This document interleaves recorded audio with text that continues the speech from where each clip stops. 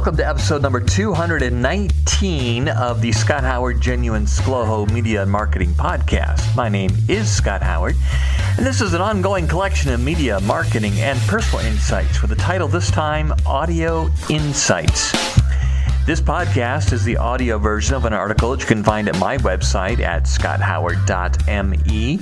Often there are links in the article to material that I've referenced in this podcast, like this time. I also have a weekly email newsletter that you can subscribe to. It's absolutely free. It's called Sound Advice, and it's filled with about 30 seconds of reading material, business tips with links to dig deeper. Sign up for the Sound Advice newsletter at my website at scotthoward.me. And if you have any questions or need help with your marketing or advertising, you can ask me, Scott Howard. I've got a few decades of experience, and I am the General Sales Manager of WOWO, that's WOWO Radio, in Fort Wayne, Indiana. My email, scott@WOWO.com. That's scott@WOWO.com. The Genuine ScLoHo Media and Marketing Podcast is hosted by Federated Media. However, everything that I say or write is strictly my own thoughts and not necessarily the opinions of Federated Media or any of our affiliations or advertisers. Audio insights is our topic today. Of the 5 senses most of us are born with, some have different filtering properties. Those 5 human senses are taste, touch, sight, hearing, and smell.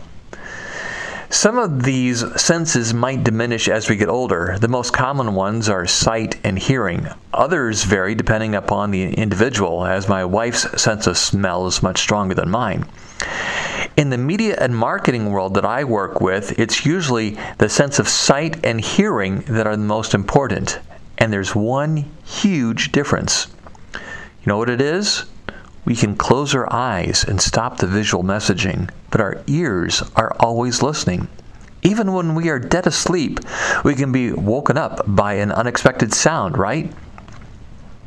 I've got a link on my website to a recent report that offers insights on different audio and why people listen to them. That link is at scotthoward.me. Just look for the Audio Insight blog article and you'll find it along with a couple of charts that illustrate what I'm referring to today. Traditional AM/FM radio, owned music such as CDs, vinyl albums, downloaded MP3s, music streaming services, and podcasts are all examined in this article. In my role as a general sales manager for WOWO Radio, a news talk radio station that's nearly 100 years old, I always find these independent studies interesting, and they often confirm what I already know. There has always been an interesting relationship between music radio stations and record companies. When I worked for music stations, we relied on the records, CDs, MP3s for our programming. The record companies, in turn, relied on the music radio stations to play and promote the recordings because it led to sales of their product. There has always been a segment of the population that would find ways to get their music without either paying for it or avoid commercials. And the reality is that Never Radio Group is actually just a tiny percentage of the population. Most of us are consumers of multiple sources of audio. Let's dig into the research. AM/FM radio stands alone as the audio most widely used to get information and feel connected. Podcast listeners most commonly listen to satisfy their curiosity.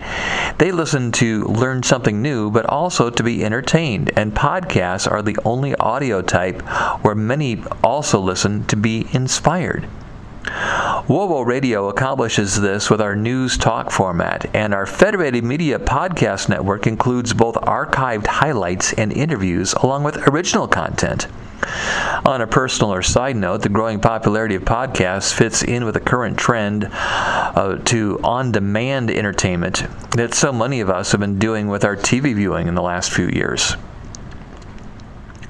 The top 7 activities taking place while listening to AM/FM radio are commuting by car, shopping, running errands by car, relaxing at home, working, doing chores or gardening, eating breakfast, and driving kids to school activities. Traditional thinking has been that the most listened to times for radio stations is what they call drive times, the commuter times, because people are driving and they're listening to the radio as they drive back and forth to work. However, looking at the rating data that I have for WOWO Radio, I've discovered that our listenership remains strong all day long. AM/FM radio again carves out a distinct profile, most frequently riding shotgun as listeners commute, shop, or run errands in their cars. Listeners to other types of audio are more homebound, being more likely to listen while they're relaxing at home. Most listeners to podcasts and owned music also listen in their car, unlike music streamers where data charges likely get in the way. AM/FM radio serves a primarily distinct set of needs and use cases, reaching listeners when they are seeking information and connection and when they are out and about. Also unique to talk radio, the format is what I call appointment listening. Some of the most loyal talk radio listeners tune in daily to hear what their favorite talk show host has to share on WOWO. Music radio listeners are less likely to do this and may tune out if the station plays a song they don't like or too many commercials in a row. Do you want to know more about how to invite our listeners to become your customers? Contact me, Scott Howard, with an email.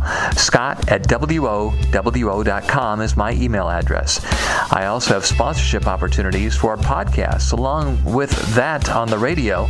And if you've ever considered doing your own podcast, we've got the tools and technology for that too.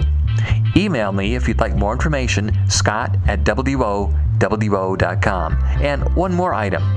I'm looking for the right person to join the WOWO advertising sales team. Email me, Scott@WOWO.com, and I can give you more details on what can be one of the most rewarding careers available in Fort Wayne, Indiana at WOWO Radio.